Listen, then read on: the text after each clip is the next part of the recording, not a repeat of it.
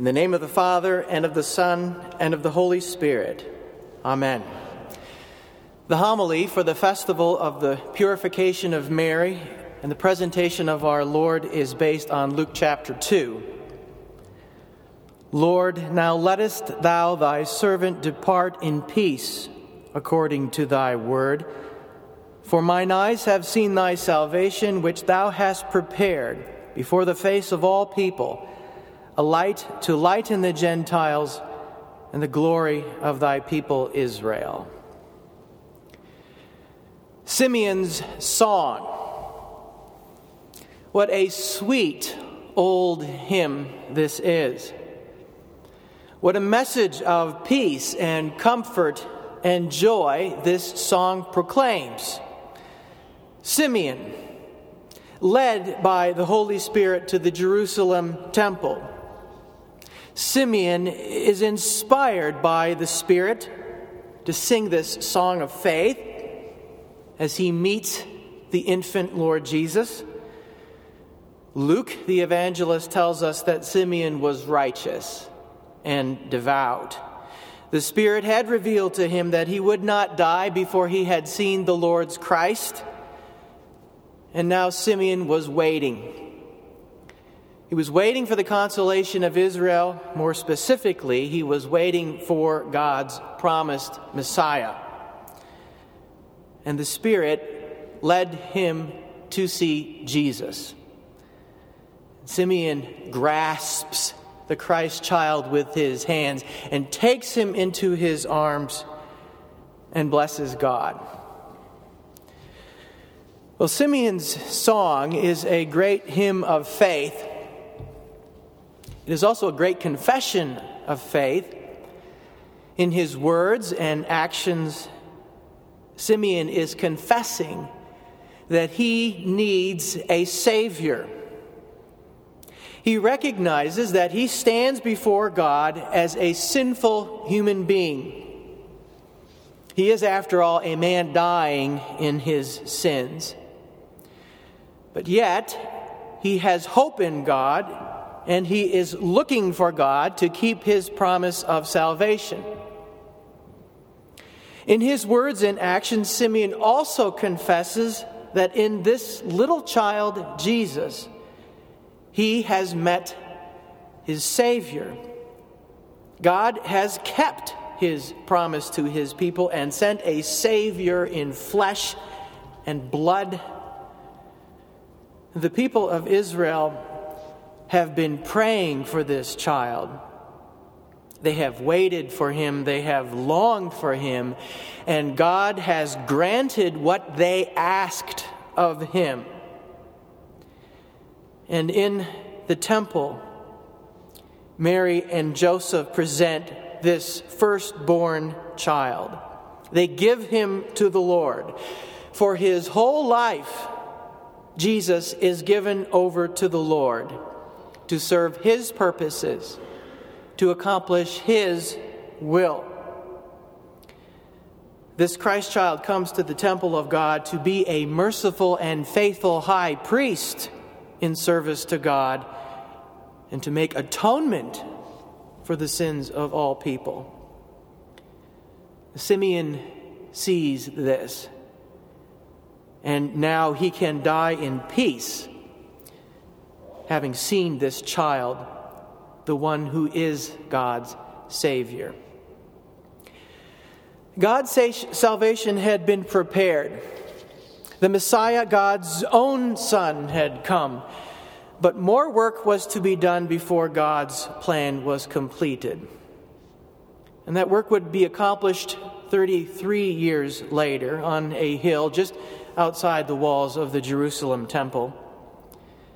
And of course, there, the Jesus who had been held safely in Simeon's arms would be held cruelly by the outstretched arms of a rough wooden cross.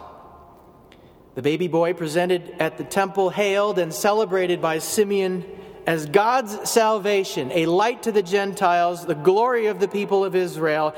This promised one would die the death of a criminal in darkness, amid a hail of curses and insults and jeers, rejected by Jews and Gentiles alike.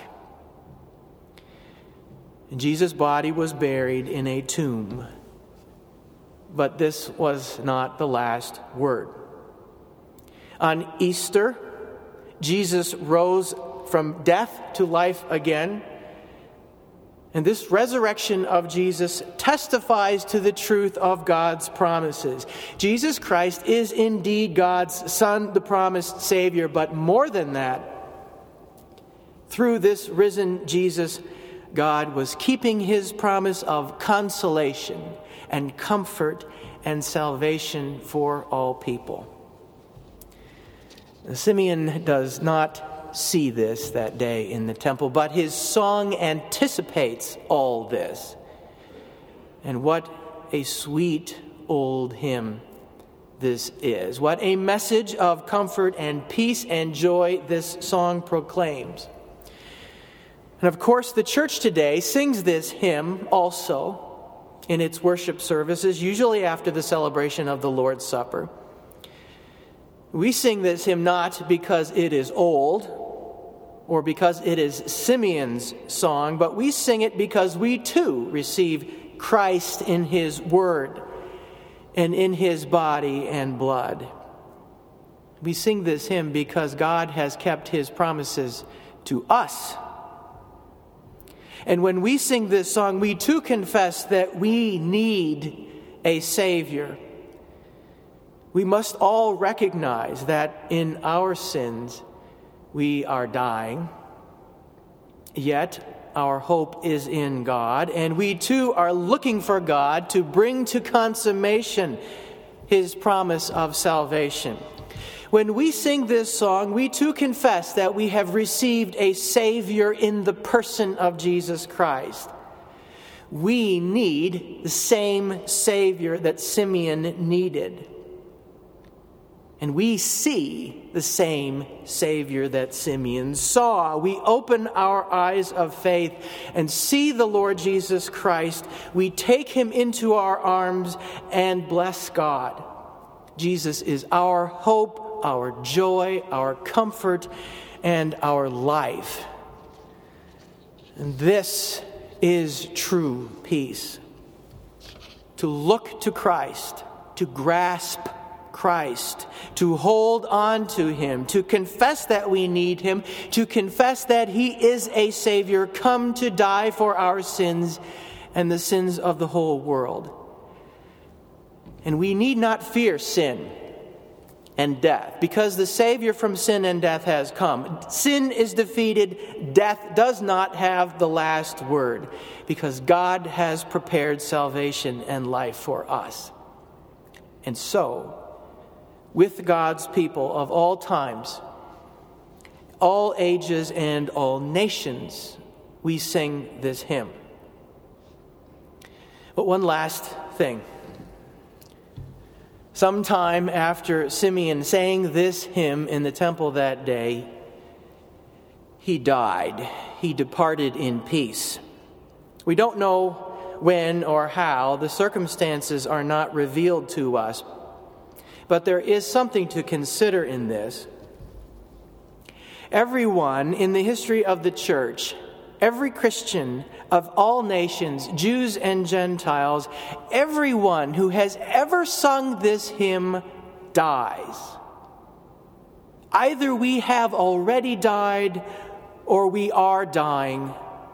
Think about this the next time you come to the altar, receive the Lord's Supper.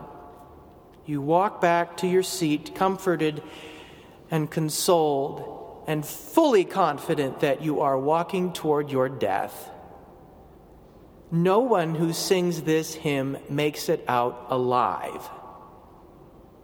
And even in this, do we not rejoice? Sin means death, but Christ means life. Rejoice, because your death is swallowed up in Christ's victorious death. Your life is in his resurrection life. Rejoice because God has kept his promises to his people. He has made salvation known to the nations. Rejoice because God has dealt graciously with you. Death is not the last word, for our eyes have seen his salvation. Lord, now you let your servants go in peace. Your word has been fulfilled.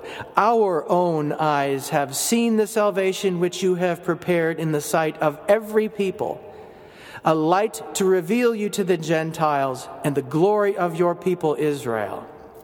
Glory be to the Father, and to the Son, and to the Holy Spirit, as it was in the beginning, is now, and will be forever. Amen.